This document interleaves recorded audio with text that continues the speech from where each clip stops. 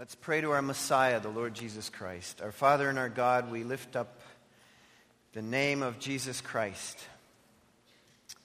We lift it up among us, for he is our King, our Savior, our leader, our great shepherd, the head of the church. And so, Father, we call out to the Lord Jesus Christ this morning and ask that you might be pleased to open up our hearts and our minds to comprehend, to apprehend all the things there are there for us in the food of life. Our Father, I pray that you would reconfigure our hearts. Lord, we need a reorientation of our thinking. We need a fresh awareness of your greatness and majesty. Father, the week has beaten us down. It's taken its toll on our lives. It's caused us to question and wonder. And Lord, we need a reminder of your greatness and majesty and power. So Father, as you take us on a journey today into your word, would you cause us to willingly receive what you have from us, not to shut it out, but Father, to be open to what the Spirit of God wants to do in our lives, to reshape us. And send us from here rejoicing, Father, I pray, with repentant hearts that rejoice in the change that you make in our lives, I pray, for Jesus' sake. Amen. I think of all the injustices that there are in our world, there is none greater than the thought entertained by so many that God isn't fair. I think that's one of the great disappointment, or the great descriptions of the disappointment in the lives of so many. God just doesn't seem to do enough in this cruel, cruel world of ours. And as I continue on in the series, as we prepare our hearts for the Easter weekend, on the theme of worship Jesus way, the call to worship today is a call to communion. Both an understanding of the ceremony, the formalized communion, and the reality of communion, which the ceremony and the ritual, the formality, illustrates. I want to point out to you this morning that we know that it's a one-sided cost event in favor of people. I think all of us will freely admit that we are steeped in self-preservation, self-gratification, and self-advancement. And the rescue that the Lord has in mind for us is from all of that we hold on to so tenaciously to our detriment. So I wonder if you might turn in your Bibles this morning to Matthew chapter 26. The section of Scripture that I want to look at this morning is the call to communion, the truth of the gospel in an action. And this call to worship focuses on the cosmic size and justice of just that. I would submit that whenever we are tempted to give God or entertain in our minds a bad report with respect to God, that we should read this text all over again.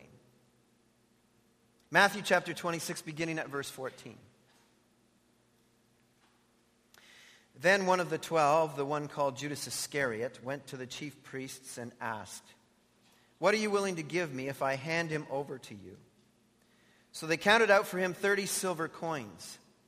From then on, Judas watched for an opportunity to hand him over. On the first day of the Feast of Unleavened Bread, the disciples came to Jesus and asked, "Where do you want us to make preparations for you to eat the Passover?" He replied, "Go into the city to a certain man and tell him, 'The teacher says, my appointed time is near. I'm going to celebrate the Passover with my disciples at your house.' So the disciples did just as Jesus had directed them and prepared the Passover. When evening came, Jesus was reclining at the table with the 12. And while they were eating, he said, 'I tell you the truth, one of you will betray me,' or literally, 'will hand me over.' They were very sad and began to say to him one after the other, 'Surely not I, Lord.' Jesus replied, 'The one who has dipped his hand into the bowl with me will hand me over. The Son of Man will go just as it is written about him. But woe to that man who hands over the Son of Man. It would be better for him if he had not been born." Then Judas, the one who would hand him over, said, "Surely not I, Rabbi." Jesus answered, "You yourself have said it." While they were eating, Jesus took bread, gave thanks, and broke it, and gave it to his disciples, saying, "Take, eat, this is my body." And then he took the cup, gave thanks, and offered it to them, saying, "Drink from it, all of you. This is my blood of the covenant, which is poured out for many for the forgiveness of sins.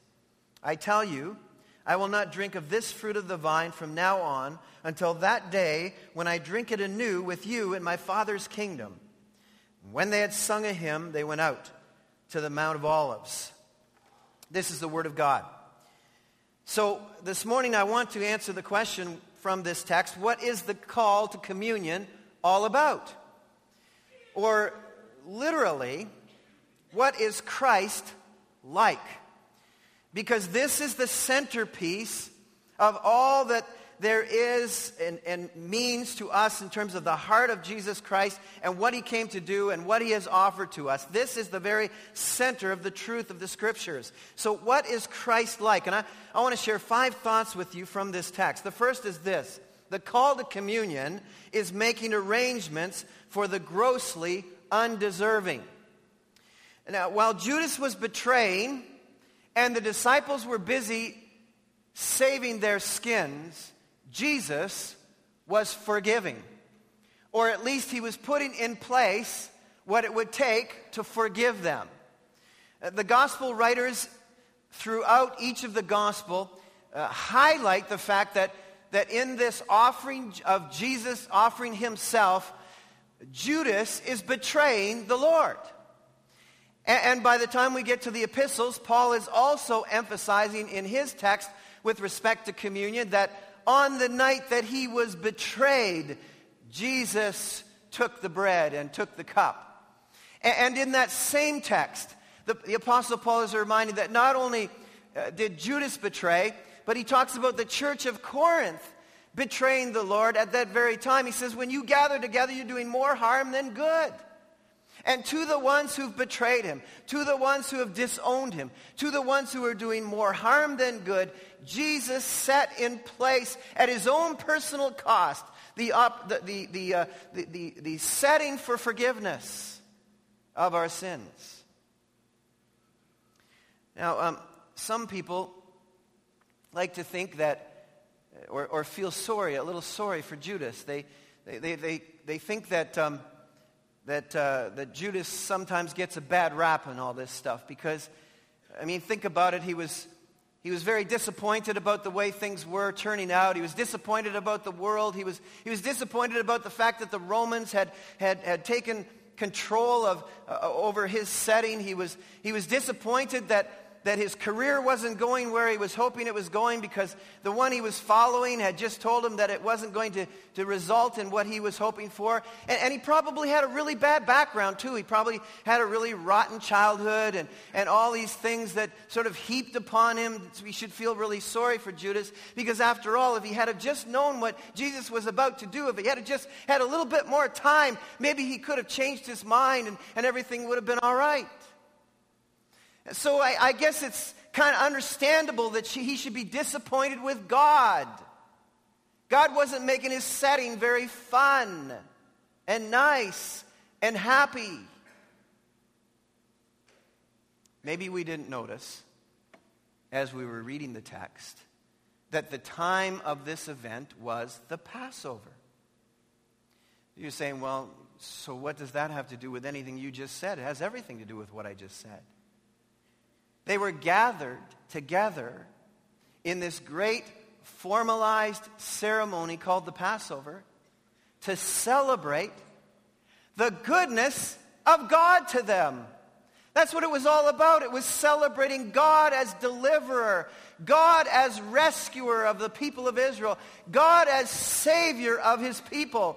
It was a time that they came together to encourage each other in spite of the circumstances they were in, that God had delivered in the past. and that therefore God was capable of delivering in the future and in the present. That was the point of the celebration. So Judas was gathering with all of the others to celebrate the goodness of God. The irony of it surely can't escape us. That while they were celebrating together the great deliverance of God in the past, that the very same God was presently orchestrating their deliverance in the present and for the future. And that's the great tragedy of this moment. That though the whole atmosphere was charged with the glory of God's gracious deliverance of Israel, the stink in the room was raw betrayal. While Judas is selling out the God who has delivered, he is preparing again to deliver. That's why the Scriptures teach all of us to wait on the Lord. What does it say in Isaiah 40, verse 31? Those who wait on the Lord will what? Renew their strength. It presupposes that you're in a state of weakness. It presupposes that you're in a state of discouragement. It presupposes that you're in a state of disappointment. It presupposes that everything isn't working out exactly the way you had hoped and dreamed. But what it says to you is wait on the Lord, because those who wait on the Lord will renew their strength. If Judas had only waited on the Lord, instead of walking into the Passover celebration that was thanking the Lord for his greatness with his pocket full of 30 pieces of silver in which he was selling out the Lord.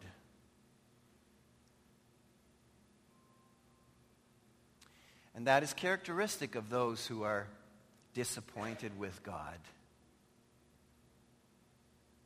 They're disappointed with the fact that their setting isn't being changed.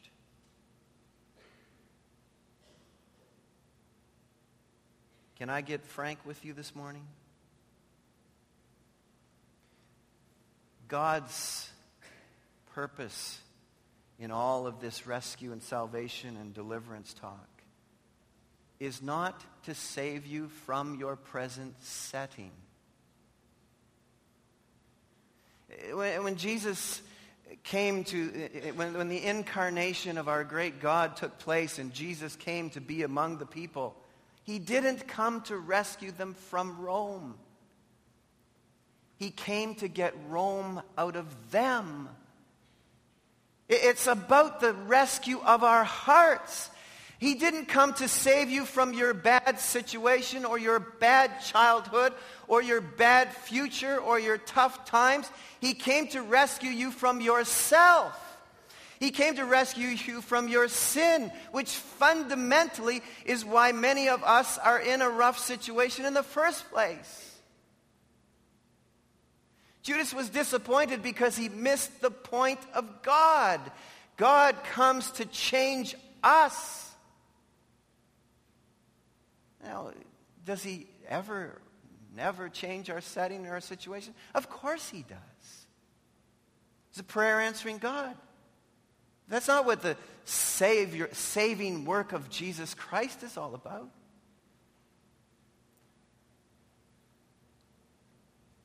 Jesus is not only preparing for the cost of forgiveness here, but he's graciously extending the opportunity to be forgiven, to reconsider, to stray no further.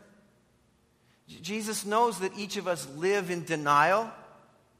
And in the text, we realize that he's the Son of God. He is the living God himself. He knows exactly who's going to betray him, who's going to hand him over. But he says to them as he gathers at that dinner that night, he says, one of you is going to betray me. But wait a minute, why didn't Jesus just out Judas right in the spot? Why didn't he point his finger at him and say, Judas, you've already got the 30 pieces of silver in your purse. You're the one. Why did he say one of you is going to betray me? Because the call to communion is for those who are grateful for forgiveness and amazed at his grace and in need of forgiveness and the accompanying humility that leads to honesty. Do you notice in the text what happens? Verse 22. He has just told them that one of them is going to hand him over. And what do the disciples do?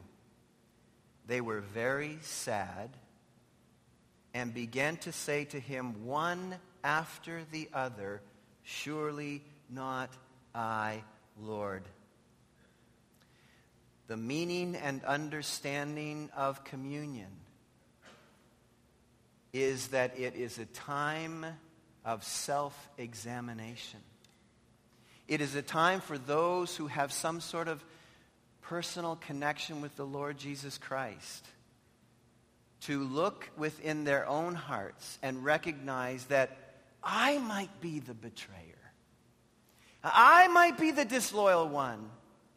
I might be the one who would sell out my Savior. And so each one of them realized that they're just one bad decision away from selling out the Lord and throwing it all away.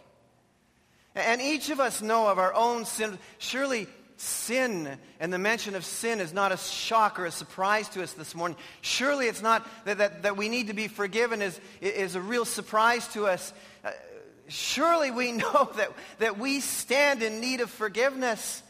And we all know our frailties and the possibilities that we ourselves could betray and disown our Lord. And so this great relationship that we have with God in a time of communion, in the formalized way, is a time that God wants us to examine our own hearts. He wasn't quick to throw out that Judas is the betrayer, because in fact we know that all of them disowned him later on.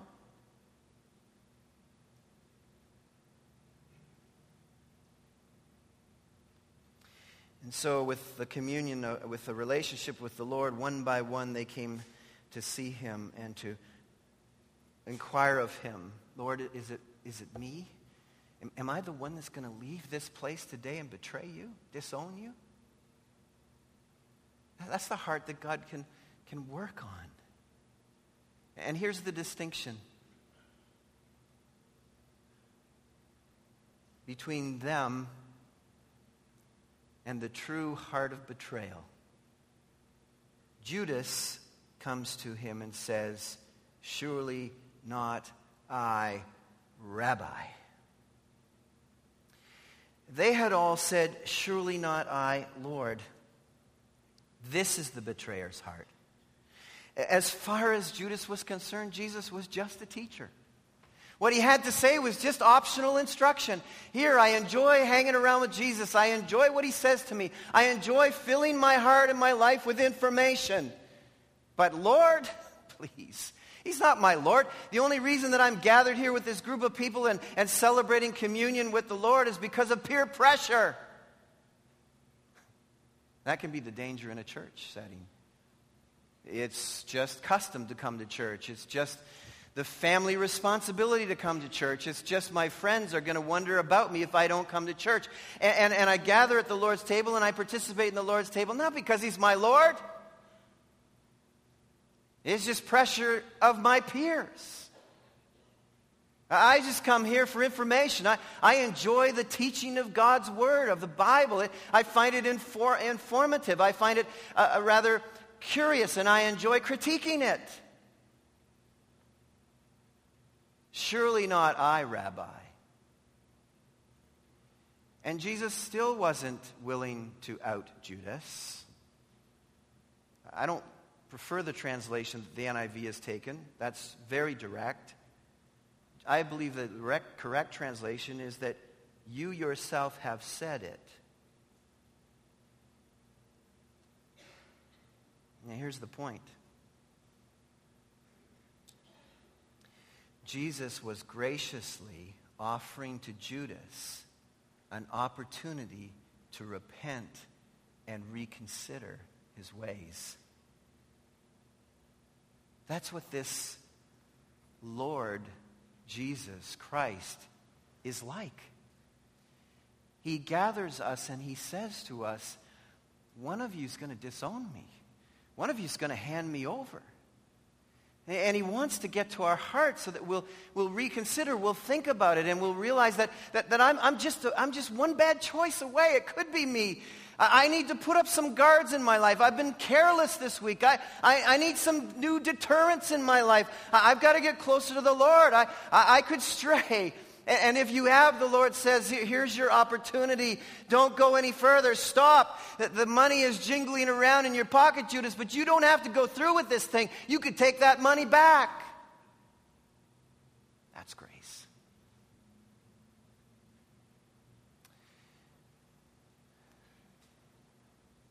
Don't miss the voice of God calling out to you, mentioning to you where you have gone too far away from him, and calling you to himself.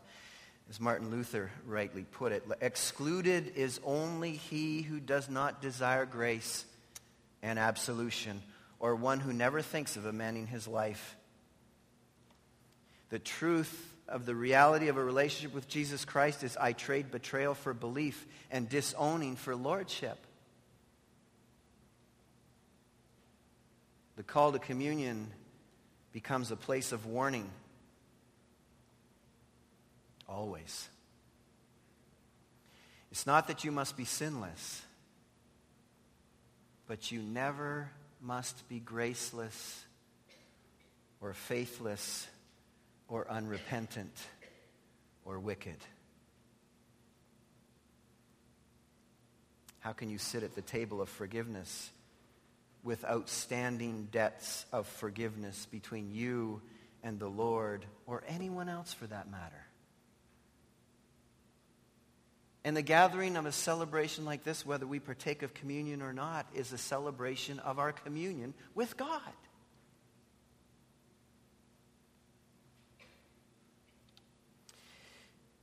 I think it says everything when we study Judas's heart in verse 15 of this chapter, and we understand the condition that always produces betrayal.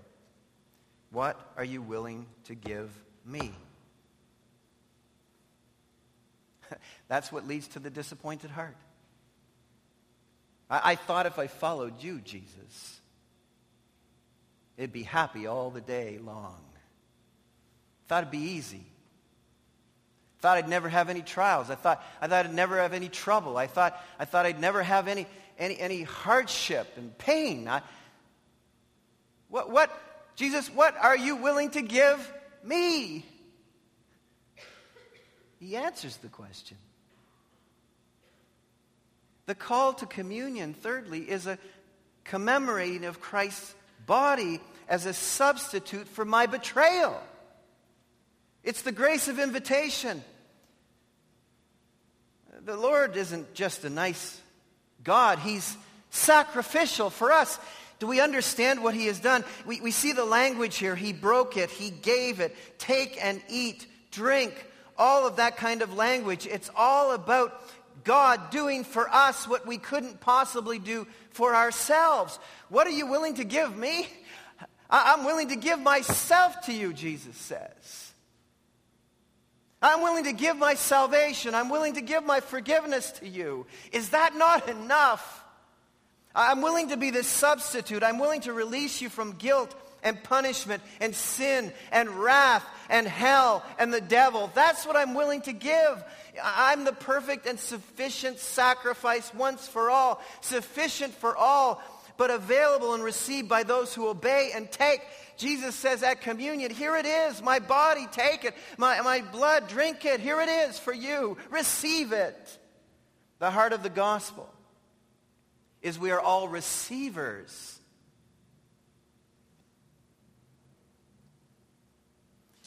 It's all on his tab.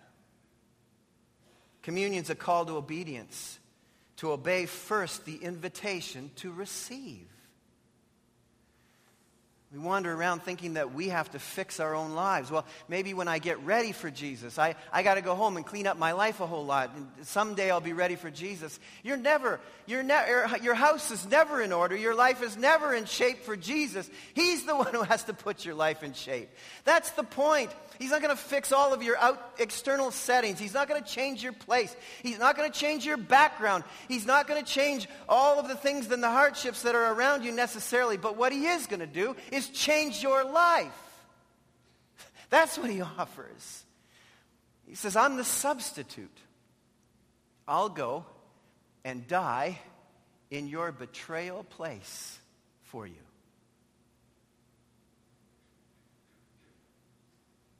My body, my blood, not yours. It should have been your body, and it should have been your blood. But no, it's going to be my body and my blood for you.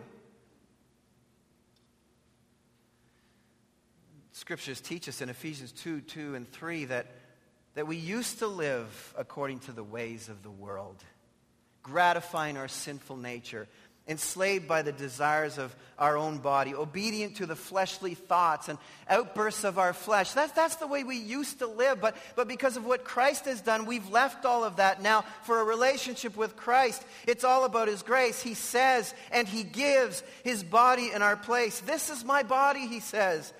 I'm paying for this.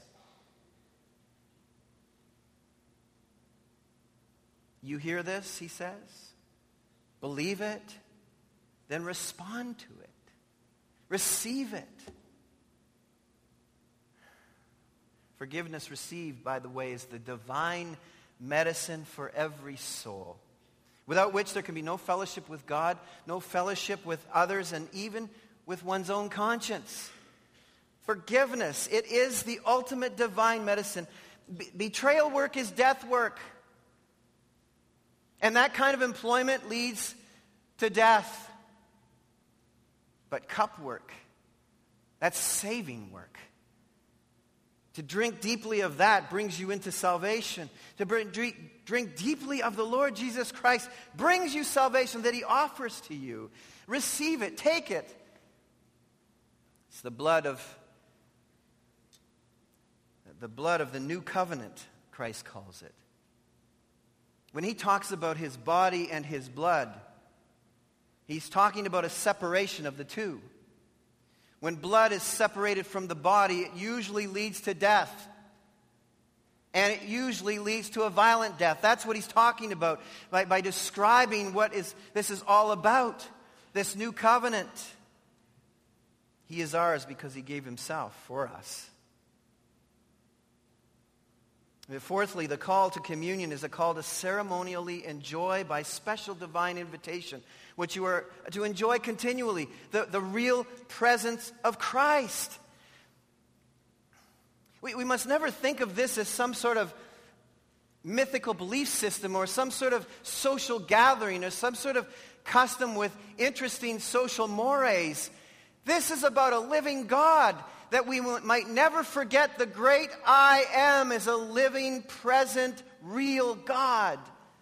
That's why it's called communion. We're communing with the real, living God. And communion, at communion, there's the real presence of Christ. Here's the deal. He calls it covenant. Covenant is, from the perspective of God, for sure, the greatest of all securities. God is saying to us, in my blood, I am signing a covenant deal with you of all the greatest security. And when he does that, he says, I really mean it. I am obligating myself to permanently be your Savior and your Lord. I mean, think about that. Let that register in. We're used to broken contracts. We're used to people breaking promises. God doesn't break promises. He said that you in relationship with me is a covenant relationship, a covenant that I have crafted, a covenant that I have formed. Just receive it, and I'll carry forth all of the obligations of that covenant. I will make myself yours permanently, and I will make you mine permanently.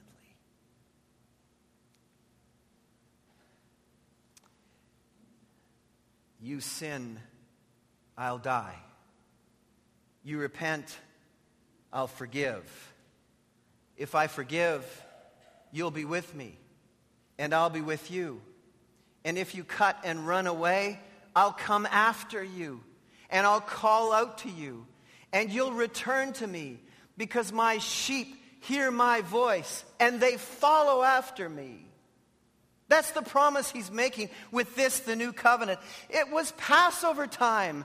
As they were there eating the lamb, the sacrificial lamb, he comes to them and says, eat this. This bread is my body. Drink this cup. This cup is my blood. You're used to eating the sacrificial lamb. I am the Lamb of God that takes away the sin of the world. You have been eating a reasonable facsimile that pointed to me, but now I'm here. I'm the lamb. I'm the Paschal lamb. Eat me. Drink my blood. Take me to be your Savior. It was the most illustrative of moments as they're there at the Passover meal, and he is interpreting that meal as God the deliverer, God the rescuer, God the Savior is the one, and I'm the Lamb of God. And so he holds up the bread and says, this bread, it's the lamb, my body. I am it. My body is the lamb. In your place, eat it. I am the food of life. He holds up the cup and says, this cup is my blood of the Passover. It's the Passover blood that is for your heart, that when the death angel of eternity wanders over your heart, he will pass over your heart. The bread is the bread, the cup is the cup, and Jesus is the real thing to all who eat it and drink it. Not because of the ceremony. The ceremony is a formalized ritual of reality, of being in communion with Jesus Christ because you have received his salvation. You've received him.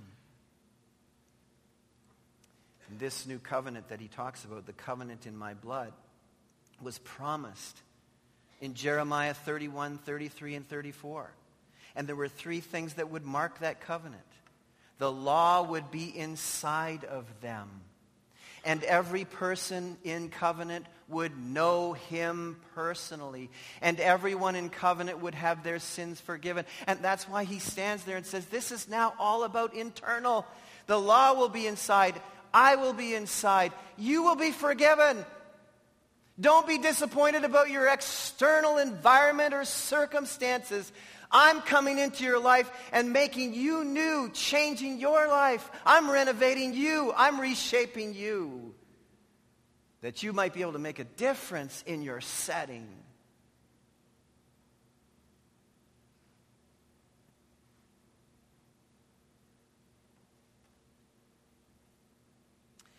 And after he had said all of these things,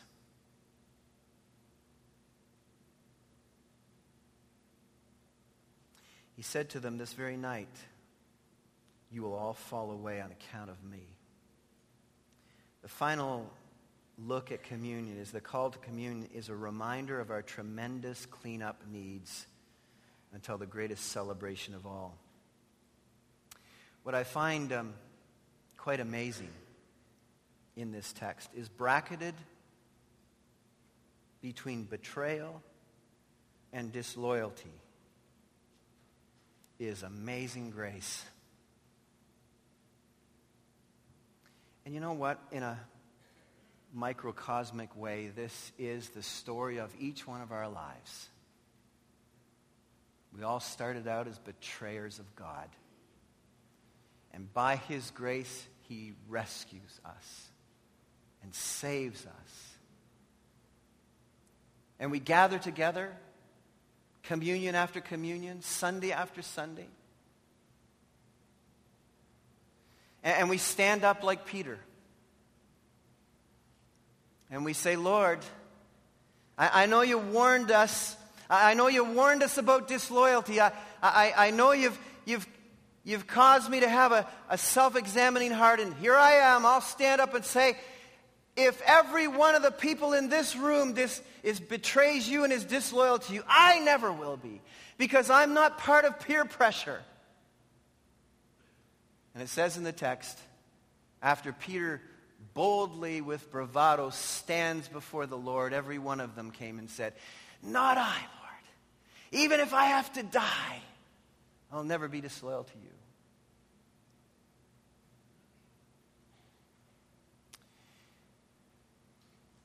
By the time Jesus got to the garden that night, they couldn't even pray with him. By the time the night was over, they had all cut and run. And the one who stood first with the biggest mouth said, I don't know the man. That's why Jesus had a time of self-examination. One of you will betray me. Actually, all of them were going to disown him. Disappointed with God? You kidding me? God should be really disappointed with me. And if you're honest with your own heart, God should be really disappointed with you. Every time we eat and drink together, it's about grace surrounded by sin. Every time.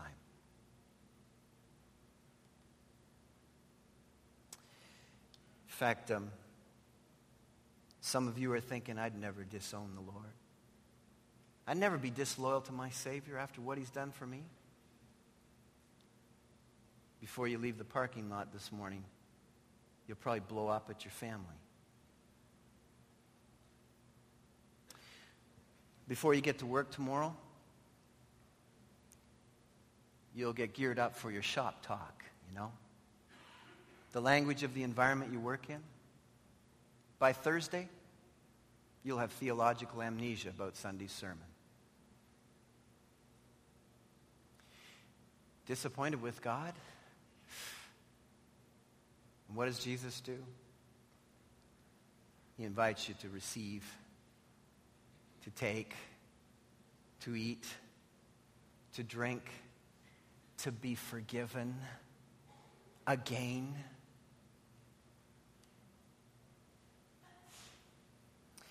It was a really pressure-packed time, when Matthew wrote this gospel for the people of God. It was getting close to 70 AD, and the Roman heat was on. You can imagine.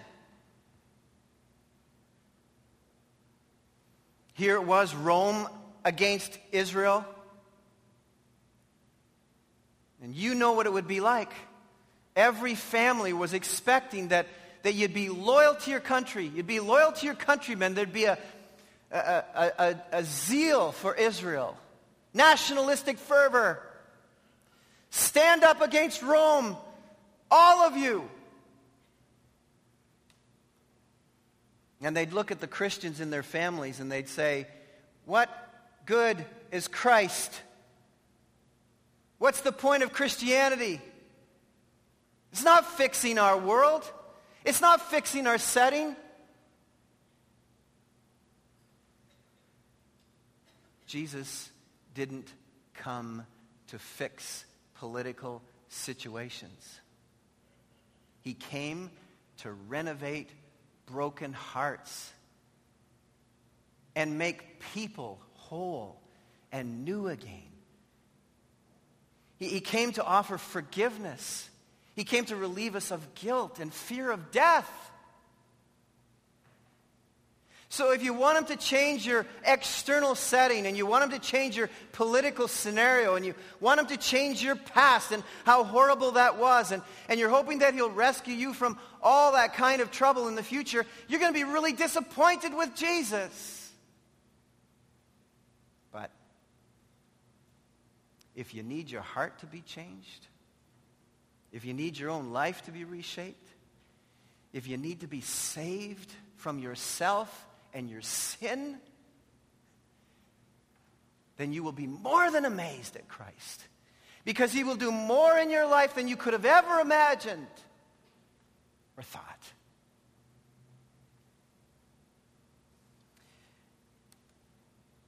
The problem, as Dale Bruner puts, is we have been living too long on the slim rations of careerism or our own hopes. Jesus' doctrine of hope is one of the main needs of the church. May you leave here not depending on the circumstances to change or the settings to change or your great hopes of careers or great dreams of the future. May you leave here filled with hope because Jesus is your Lord and Savior. That's the hope of the world. This is what Christ is like. He graciously grants us all we need for life and godliness personally because he rescues us from ourselves and from our sinfulness that we might live for him. And this is what it is like to be Christ-like, to have the hope of victory over your sin. Our Father and our God, I pray this morning that we might conclude our time together as they did. In all of this, the cross was looming and Rome was imposing itself upon them, and hardships and suffering and pain was in the fore. But they left and sang a song with all of their hearts, rejoicing and praising the great God who delivers and rescues and saves. Oh, Father, would you lift up the hearts of those who've been saved by you this morning, that we might sing like we've been saved for Jesus' sake. Amen. You'd think Jesus and the disciples would have been somewhat in low key or discouraged about all this talk of sacrifice and body given and blood and death and all of that, but they weren't. I mean, Jesus was looking at the cross that was looming. And you know how he concluded their meeting together that night? He said, I tell you, I will not drink of this fruit of the vine from now on until that day when I drink it anew with you in my Father's kingdom. This was an upbeat statement. Jesus said, listen, guys, stick with me no matter how bad it gets, because I want to tell you that those who stay with me will be very, very glad, because it is about communion. It's not about a change of settings and a change of circumstances, a change of your past, and necessarily a relief in your future. What it is I'm with you and you're with me. It's about communing with the living God. And someday, Jesus says, we'll be doing that all together for all eternity. And that's what I'm looking forward to, he says. And with that, they went out and sung victory in Jesus. We have it on good authority. Our Father and our God. The applause is you, Lord. You are the greatest. And we love you and we thank you. And you have granted us victory over our sin and ourselves. Lord, I pray that we won't leave this place having had this wonderful time with the presence of God, you being here among us and in us, and disown you. Lord, would you make this stuff stick, that we would follow hard after our Lord and honor you with our lives. Please, Lord, in Jesus' name. Amen.